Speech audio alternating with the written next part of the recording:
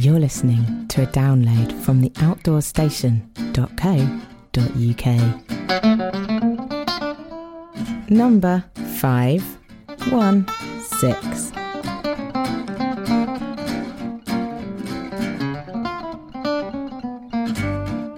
Hello and welcome back to the Outdoors Station and another fascinating conversation.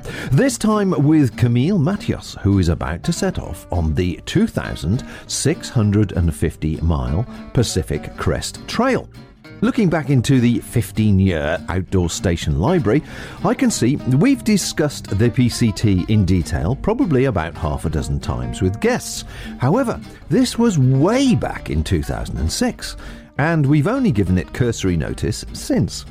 So this is a great opportunity to freshen up the information and look at tackling the PCT from the perspective of someone in the UK who is hitting the trail as light as possible with everything she's learned from her research on the internet, from talking to others, and her 3 years hiking experience. Yes, Camile, who describes herself as a plus-size hiker, talks quite openly about the gradual building up of her experience, her self-confidence, and her abilities over those 3 years of hitting various UK trails and what she's learned along the way. She also shares how she's approached the financial and time aspect of preparing for this challenge and what sacrifices she's had to make this long-distance hiking dream come true. Plus, we dip into her 35-litre pack, yes, 35-litre pack, to see what she's taking with her on her journey. But first, how did Camile, originally from the Pyrenees, find herself living in God's country in Scotland?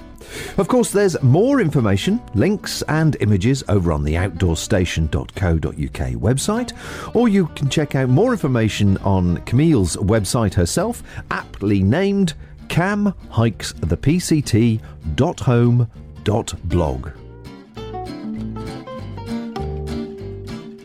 Yes, I've been in Scotland now for 13 years. I first came here right after high school. I was looking for somewhere to go, really pushed by my stepmom, but I was also quite keen to get out after high school and discover another country. So there was this person in our extended family that had a house here in Edinburgh, and coupled with that, the fact that Edinburgh had loads of festivals and I was really into arts and culture. So we decided I would go for 2 months, for the months of July and August, experience the festivals. And, 2 months became a year. I wanted to stay for a year to learn English. And then during that year, I found somewhere at uni, a course at uni that I wanted to join. So I did 4 years at uni, and within those 4 years, I started working in the cultural sector. And since then, I've graduated and kept on working within that sector. So yeah, it's been 13 years now. And your stepmother hasn't seen you since? Well, once a year. I make sure I fulfill my duties. Your obligations. Exactly. So you're working for the Edinburgh Festival now, I understand. That must be a fun job. Yeah, so we have 11 festivals in the city, and I work for the sort of umbrella organization that works with all of them. And I look after international projects. So I love it. It enables me to travel and meet with people from all over the world and, be a sort of ambassador for our festival city. And yeah, I've been doing this ever since, as part of different organizations, but I've been doing this ever since I graduated. And I love it. Now, you grew up in the Pyrenees, which is obviously a well-known area for outdoor activities and outdoor life. Did you have much of a life there before you came to Scotland? Yeah, so I was in the Pyrenees from birth up until the age of 12 when my parents divorced, and then I moved up to Bordeaux, so closer to the Atlantic coast. And, we didn't have a huge amount of, we didn't go hiking that often. I have, the odd picture where I'm in, a backpack and my dad is carrying me in the mountains. So that makes for a nice picture. But in reality, we didn't go out hiking that much. When I grew a bit older, maybe around 6 to 8 years old, I would go up to the mountains with my mum and my grandma. My grandma was always a keen hiker, We wouldn't go very far or very high, but I have memories of beautiful views and particular smells and sounds like the cowbells, and so that really stayed with me. But from the age of 13 up until, well, really 2 years ago, my relationship with hiking was pretty much, well, non-existent. So, 2 years ago, you started hiking and taking advantage of the landscape and surroundings, obviously based in Edinburgh, which is wonderful. But the reason for this conversation and interview is really you stated that you're about to attempt the PCT in America, which is obviously 2,500 plus miles. So there's quite a big jump in a couple of years. And I'd like to explore the story with you, really, how you've got to that stage and built yourself up to it, I guess. Yeah. Well, yeah. It probably seems like a massive step to take. So, I would go on the sort of odd weekend hike, maybe in the Pentlands, which are a regional park near Edinburgh. But it wasn't until April 2017 that I heard about the Pacific Crest Trail. I was with my boyfriend then in the Canary Islands, and we were hiking up this volcano on this little island just off the main coast. And he told me, he said, "Oh, did you hear about this trail in the US where you just go on for months at a time, 5-6 months, and you actually have to send yourself packages to, sustain yourself and have food and be able to survive in the wild." And that was a sort of light bulb moment in my head. And I started thinking, wow, there is a continuous footpath somewhere in the world where you can just go from A to B, well, in this case, from Mexico to Canada, and you actually are completely self-supported, and you have to, basically just use your own 2 feet to go from one place to the other over such a long distance. So that was a big moment. And then, that same day from the Airbnb room, I started looking into it, looked at some websites, and I just couldn't believe it.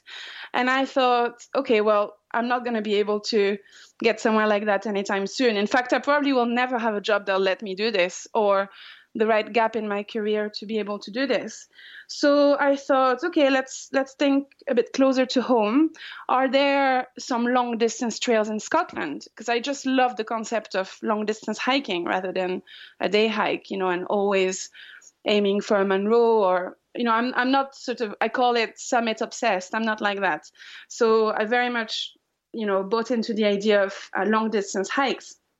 And that's where I started going on Walk Highlands and looking at all those long distance paths in Scotland. And I was just amazed that they existed.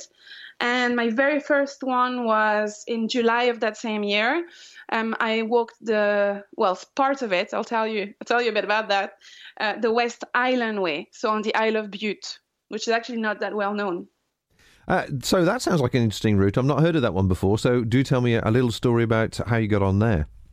Yeah, so I just sort of gathered as much gear as I could, bought my first pair of trail runners and got to Mountain Warehouse and bought some basic gear for, quite a cheap price. And it was fairly light, but still heavy for my current standards. And then the two of us was my boyfriend went on to the Isle of Bute, took a ferry and started walking. So it's a path that I think it's about 50 kilometers. I'm sorry, you'll have to cope with my kilometers because I'm from France, so I don't do miles.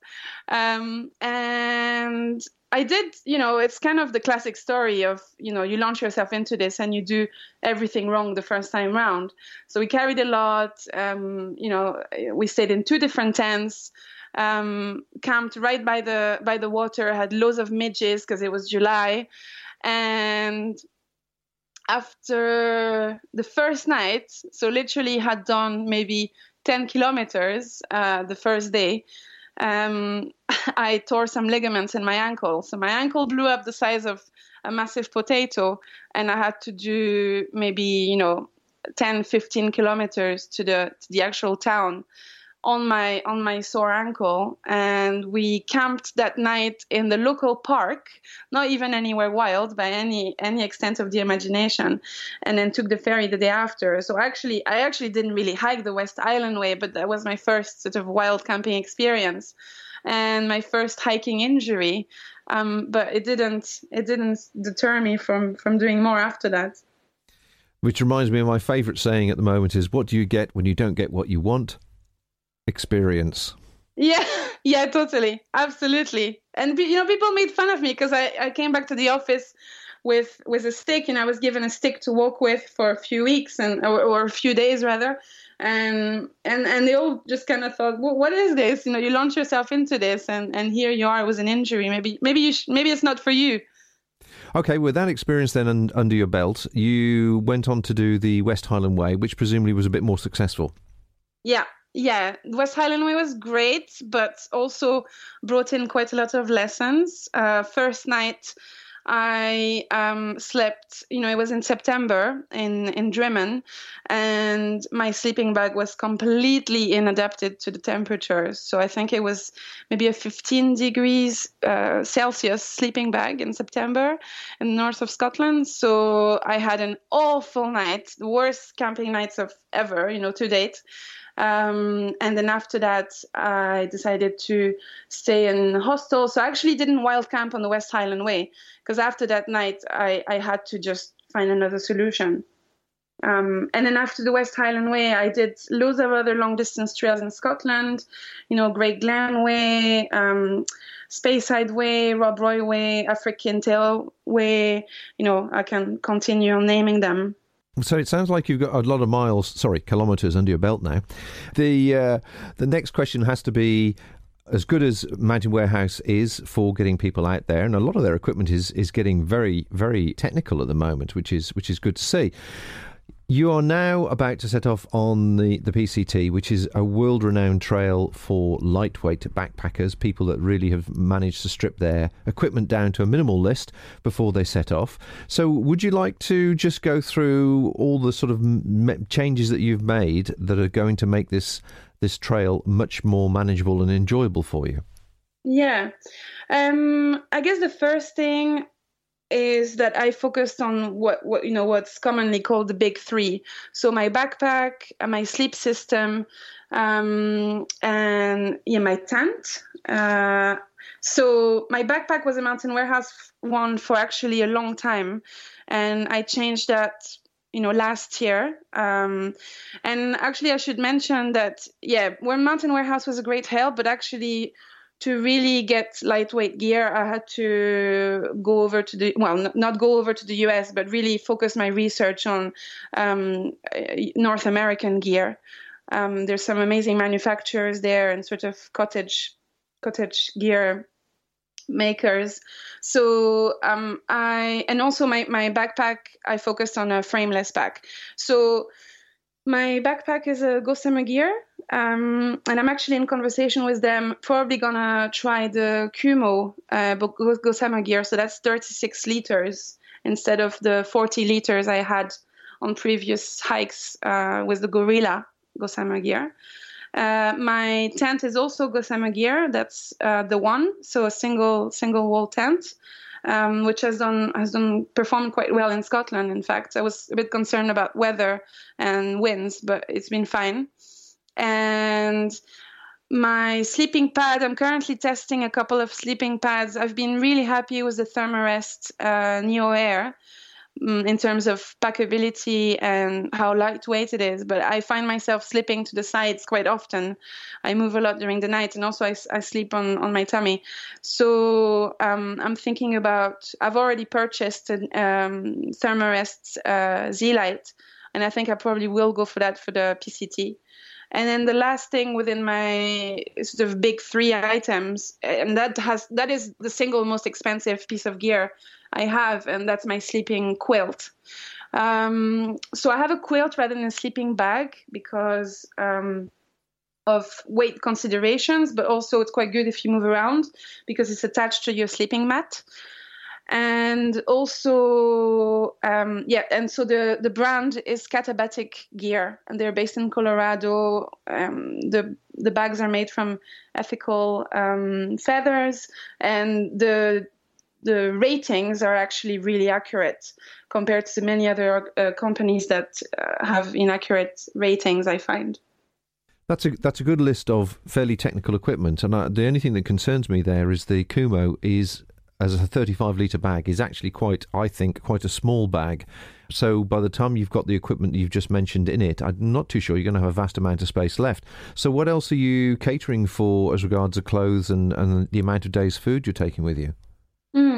Well, so in terms of food, I think, the food carries really vary on the PCT, but the High Sierras section is probably the one where I have to look out for longer food carries and really give some more thinking to what type of food I'll carry.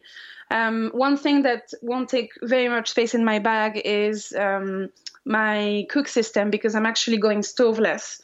So I'm just taking a spoon and a container to cold soak my food, or just simply, wraps and, whatever other food I'll put in the wrap. In terms of the clothes, I'm still working on the clothes that I'll actually be wearing. I'm probably going to go for something like cycling shorts and a long sleeve top, like a shirt. And then I've also ordered recently an insulated jacket. So I'm going for synthetic rather than down, because of the humidity, particularly in Washington at the end of the trail.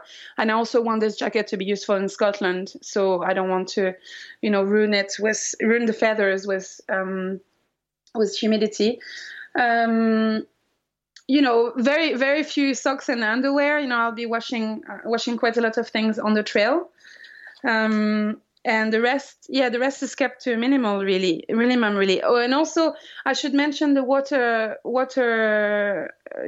filtration and all of that, because one of the biggest challenges for me, I think, given that I'll have quite a small pack, is the longer water carries. So I think the more I'll have to carry at once will be 6 liters, which is quite a lot. So I have what I need to do that. Whether I'll be able to fit in the pack is something I need to work on from home before I go.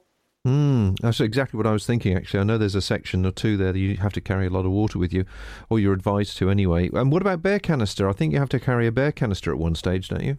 Yeah, in the Sierra, I'll have to carry a bear canister, so I'll probably fit that. All the Gossamer gear packs, I know you're familiar with them, have the 2 adjustable straps at the top, so it'll just fit kind of outside the bag, but strapped with the top straps. And I'm actually, this is something I want to mention in case anyone is wanting to hike this trail. I'm actually not buying the bear canister. I'm hiring it. So it's significantly cheaper. And since I'll be going back to Scotland, where, as far as I know, we don't have any bears, then I don't have to make an extra expense and have yet another thing that I'll have to keep hold of. You're listening to theoutdoorstation.co.uk.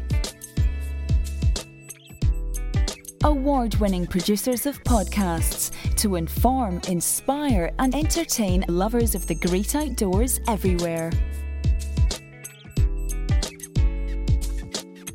Now, what about the usual problem that most people face when they go to do the PCT or any of the American trails, when setting out from this country, of course, is food products and sending food abroad or to the ahead of your trail? Because I know they won't accept meat-based products if you're non-veggie, of course, meat-based products in, and I'm also curious to what your diet's going to consist of if you're going stoveless. Yeah, so I don't eat meat, but I will probably eat fish, like, tuna, that sort of thing. I'm not going to bring any food from the UK, so I'll be buying all the food over in the US. And there's a few types of strategies in terms of resupply, food resupply. I'm not planning on sending myself boxes in advance all the way along. So what I'll be doing is I'll be sending myself boxes from the trail. I don't want to go into a huge amount of planning. I want to stay really humble about how far I'll be able to get. So I'll just keep going, keep sending boxes as I go along, as I find out a bit more about my pace. In terms of the type of food that I'll probably be eating, things like couscous, rice, mashed potatoes, topped up with things like olive oil and cheese and different types of seasoning. And then for breakfast and snacks, bars, maybe the luxury fresh fruit and vegetable on the day where I'll be leaving town. So things like avocados carried in Pringle cans so that they don't get completely mashed up, and crisps, and yeah, that sort of thing. I guess the staple thing will be things like couscous, mashed potatoes, rice, or even things like ramen, and then adding stuff on top of it, basically. Yeah, from what I've learned from speaking to people and blogs that I've read, everybody starts with quite nutritional aspirations, but very soon they get down to having packets and packets of Pop-Tarts and eating those continually as they go along, pure sugar and getting a hit. I like the idea about buying the products in a trailhead when you get to a town and sending it ahead of yourself. That obviously you can recognise what your own pace is going to be then, which I think is quite a good idea. But I do wonder if you've lived on that kind of diet for more than a few days and how it actually sits with you. Yeah, so I've tried cold soaking for a few days and it worked all right. It worked fine. I learned that, couscous that's cold soaked on its own tastes really, really dry. So, packing things like hummus or some sort of moisture, basically, is good on top of it. I didn't cold soak, but I didn't have a stove either on the GR10 back in the Pyrenees last September. So I did everything, just, wraps and sort of different types of picnic stuff and fish, that sort of stuff. And it worked quite well. So based on those 12 days, that's what I'm planning on doing on the PCT. Now, you've obviously done your research and I'm sure read lots of blogs about people who've done this and used different ways of food and resupply. I wonder, with your cold food idea or cold soaking idea, is there a massive financial saving as a matter of interest? I'm not too sure. Maybe not. I guess the fact that I won't have to worry about a gas, the resupply on gas attracts me, because I don't want to have to, send myself cans of, fuel when, I'm going to somewhere remote. But I haven't seen anything come up in research about the relationship between price and having a stove or not. And talking of price, this is obviously something you've had to calculate into your plans as well. There's obviously various things involved here, not only the actual doing the trip itself and what it may cost you, but obviously what you're leaving behind as regards running a house or a room or whatever it is where you're living at the moment, and getting time off work. So let's just go back for a second. How have you got time off work? Because I think that's probably the biggest challenge most people would face. Yeah. It's been a sort of a very long thought process, and to be very honest with you, I think you don't commit to hiking the PCT unless you're absolutely passionate about it. So, I find myself thinking that perhaps if I hadn't had the time off from work, I probably would have gone anyway, because you sort of start obsessing over it for me for a couple of years, and it's sort of, is that or nothing type of thing. But all of that being said, I've been incredibly lucky that, once I got my permit and once I got my visa, my director, my boss, was extremely open to the conversation. So basically just asked her to have a chat and floated the idea of going on a sabbatical for 6 months. I work part-time half of the month and part-time and full-time the other half of the month. And inconveniently, this falls onto the busy months because, of course, our peak festival season in Edinburgh is August and the rest of the summer. So, but all of that being said, the 6 months I've asked for, so mid-April to mid-October, are the perfect time for a freelancer or someone else to come and cover for me. They're not sort of odd months to find cover. So, she sort of appreciated that this would be a great personal development opportunity, and also would give me time to reflect on, on myself, on my current situation. I'm just sort of coming out of a breakup after a very long-term relationship. And also, in terms of my professional career, I've worked for a different organization since I graduated, but always on the same project every year. So this would have been my 10th year working on the same project. And although I'm extremely passionate about it, I think I need a summer to step back and kind of be away from the festivals and kind of maybe realize how much I love it, to be back refreshed. Yeah, I certainly think the whole experience will give you a fresh perspective on life generally, and it'll be interesting to see what develops as a result of it. But coming back to the cost element, if you don't mind, have you actually costed out sort of the various sections, how much the actual trip might cost you, and any other additional costs for anybody else that's considering it? Yeah, absolutely. So I set off with the aim back in January 2018 to save £10,000, by the time I have to leave this April. And so I managed to save up for that. So I've got £10,000 saved up, and there's different ways this will be broken down. On the trail, I'm actually estimating, it's quite a large estimation, but that I'll be spending £1,000 per month. So £6,000 for the trail itself, and that includes new gear, so things like new pairs of shoes and any gear repairs or changes, whatever. But then the rest of the money, so the other £4,000, that very much goes towards keeping expenses back at home running. So I'm unsure right now as to whether I'll be subletting my flat. That's something that I'm exploring. I feel a bit funny about sort of letting someone else into my space, but just because of the costs associated with it, I probably will have to do that. And then I've also been, you don't save £10,000, especially on a part-time contract half of the year, just like that. It's taken a lot of strategizing around, how to save and cutting down on, subscriptions, memberships, and less going out, and, being really careful about my savings, basically. And so as part of that £1,000 a month, does that include the permit and any insurances, or is that on top of that? So the insurance is not part of the £6,000. I'm hoping to cover this from the £4,000 left over. Sort of how much money were you talking about for insurance to do this then? We're talking about just over £400. Okay, and that covers you for the whole 6 months? Yeah.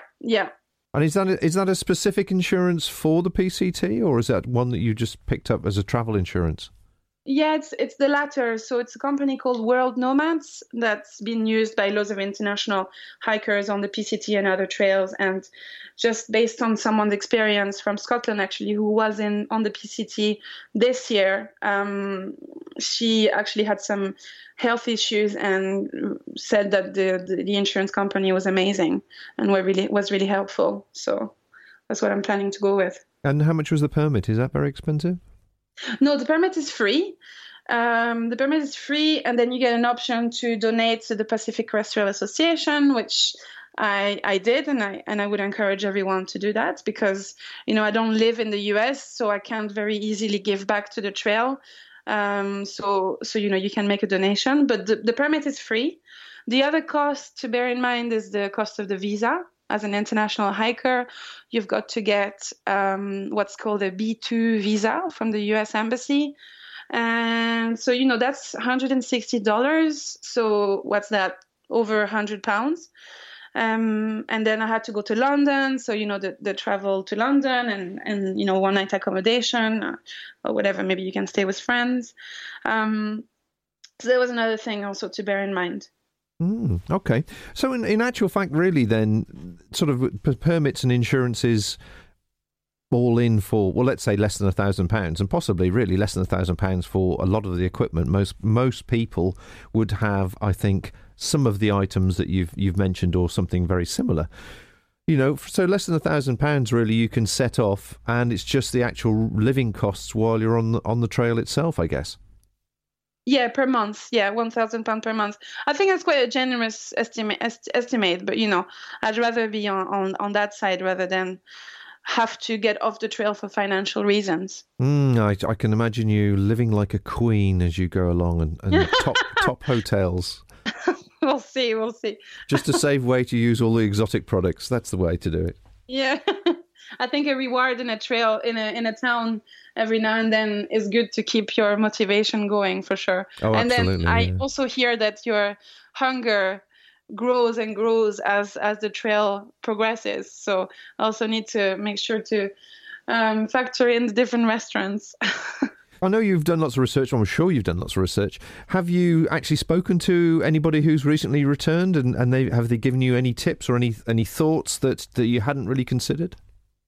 Yeah, I've talked to a few people. So, it was just pure luck. But there's been a couple of people that have been here in Scotland, visited Scotland, and that I've been able to spend a bit of time with. So someone called Twinkle, Stephen Shattuck, he's hiked many trails in the US, including the PCT. So we spent a bit of time with him when he was here with his wife. And also someone called Peanut, that's his trail name. His name is Andrew Glenn, and he's a very accomplished hiker. He's just hiked this year from Mexico to, basically the Continental Divide Trail and the Great Divide Trail, which makes up for just this massive trail. And he stayed with me when he was here in Edinburgh, and we spoke at length about the PCT. And I think in terms of advice, a lot of the stuff that comes back is, don't plan too much. Just there's only so much you can plan. The rest you'll have to figure out on the trail. Your expectations are a certain type, but actually the trail will decide, and you can fight whatever is thrown in your way once you're there. And also just there's, I attached a lot of importance up until a certain time to my physical abilities and me doubting them. As a plus-size hiker, I've been often in doubting, my abilities. But actually, a lot of what comes back is that the hardest aspect of a trail like this is the mental aspect. So I've been working on that as well. Exactly. Yes, exactly. I was just thinking of one of my previous interviews, which you may have listened to, where she said exactly the same thing. It's people ask about the distances and the mileage and hows and the sort of day-to-day things, but actually the toughest part was the mental part to get up and keep going each day. Enjoying the ride. There is a couple of other questions I wanted to ask you. You sort of glossed over them, but I'm sure you've got it to hand. You mentioned changes of footwear. What footwear are you using? Are you using approach shoes or boots? And are you just going to see what you can find as you go along as you wear these things out? And also the other question was hiking poles, which I assume you must be using. Yeah. Yes, hiking poles. Love them. I started working with hiking poles even since, the West Island Way, and I'll never hike without them. Whenever I forget them, I can't go very far. So yes, and I don't care if people judge you and think that it's only for old people. People need to get hiking poles into their gear list. In terms of the shoes, I use trail runners. So I started with Salomon trail runners, which I was very happy with, but I found that they didn't dry fast enough for my liking, and that meant that I developed some blisters, on days after river crossings and things like that. So now I'm using Altra's Lone Peak 4.0. Which is not a very original choice, because most hikers in the US on long trails use these, and there's a reason for that. So for now, I'm happy with these, and I think maybe later down the line, I might find that I need a bit more cushion, so I might swap for another type of Ultras. But this is what I use, and I also use this in Scotland. I think that's some people find it a bit odd or controversial, particularly, when it's raining or it's been snowing, but they've never failed me. And there's a very good reason why I use non-waterproof shoes. And I think there needs to be a bit more open-mindedness about, what's great about trail runners. Well, absolutely. I'm in the same camp as you. I've not worn a waterproof shoe for a very long time, and I feel unsafe in boots these days. I must actually do a podcast and have a big argument with both sides of the fence as regards people who are pro approach shoes and pro boots. It's another story entirely, another interview entirely. Are you taking any technical gear, any social media gear, cameras, phones, solar chargers, MP3 players, that type of thing that sort of fill the pack up with odd bits and bobs and cables and leads? The short answer is no. It's very, very simple. I'm just going to take my phone and take pictures with that. And if I want to film a bit, then I'll be filming with my phone as well. So yeah, my phone is the main thing, and I'll be recharging it with a portable battery, not a solo charger, because again, I try to buy my gear with the long term in mind, and I don't think that in Scotland they would work so well. So I'm going for a battery, and I'm gonna get one. Well, I've got one that's an Anchor one, and it's 20,000, whatever the name of the unit is. Milliamp hours. Thank you. Which is 20,000 is quite a juicy battery, so that should keep you going for a bit. And what about backing up your photographs or videos? Because obviously over a 6-month period, you could easily fill an average-sized phone. Are you able to download that or put it on the cloud or do something with it? Yeah, I've got an iCloud membership, so usually my phones just get uploaded. My photos get uploaded automatically onto it. So, I imagine I won't run out of space in between towns. So whenever I'm in town and I pick up Wi-Fi, then the photos can just upload as I go. Well, fantastic. It sounds like you've got everything completely sorted and full of enthusiasm and joy, which is good. And now you've got quite a few trails under your belt. You're obviously settled into this. And when you look back now at your first journey when you did your West Isle Way, what advice would you have given yourself? What advice? That's an interesting question. I think it's less to do with practical advice and more to do with reassuring myself about the perception I have about my own abilities. I think that, I have to trust myself more. I certainly do that more now, and I don't compare myself to others as much. I still do, like all of us, but I try to sort of, stop, not look too much at the kilometers or the elevation gain, and just kind of keep on putting one foot in front of the other, and eventually, I get to where I need to get. I've over the past couple of years, I also, I would film a lot and upload stuff on YouTube and, document a lot. And in recent months and weeks, I've tried to rein that in a little and film a bit less and try to just be within the hike a bit more and care a bit less about sharing as much as I used to. So that's something I'll be continuing on the PCT. So I think originally when I imagined the hike, it was very much going to be, something that would then generate loads of episodes and that sort of thing. But I'm not planning on doing that so much anymore. So I'll probably do, maybe 5 episodes, one for each section of the trail, the big 5 sections. And keep it to that, really, because I really want to. I think it's a once in a lifetime experience, and I really want to enjoy it. Well, I certainly agree with you there. I would love to do the PCT. I think it's. I'm very envious of you at the moment. I just wonder if you'd promise me one thing. Yeah. Would you tell me all about it when you come back and share your story? Yeah, with pleasure. That'd be my pleasure. Absolutely. Loads of lessons to share, I'm sure. It sounds to me that Cam has prepared herself really well for this adventure, and I look forward to talking with her again, either during or after, to see how her choices of gear, food and clothing have all worked out. My thanks to her for bringing us up to date with all the current information and some of the costs involved. I'm also hoping to chat with another guest soon who is also setting off this year on the PCT, so maybe their paths will cross during those 2,650 miles. Who knows? We'll find out later, I'm sure.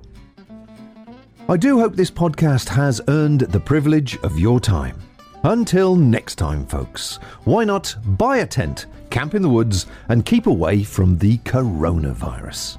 And bye for now. Thank you for listening to this podcast. To hear or see more from our extensive free library, please visit theoutdoorstation.co.uk.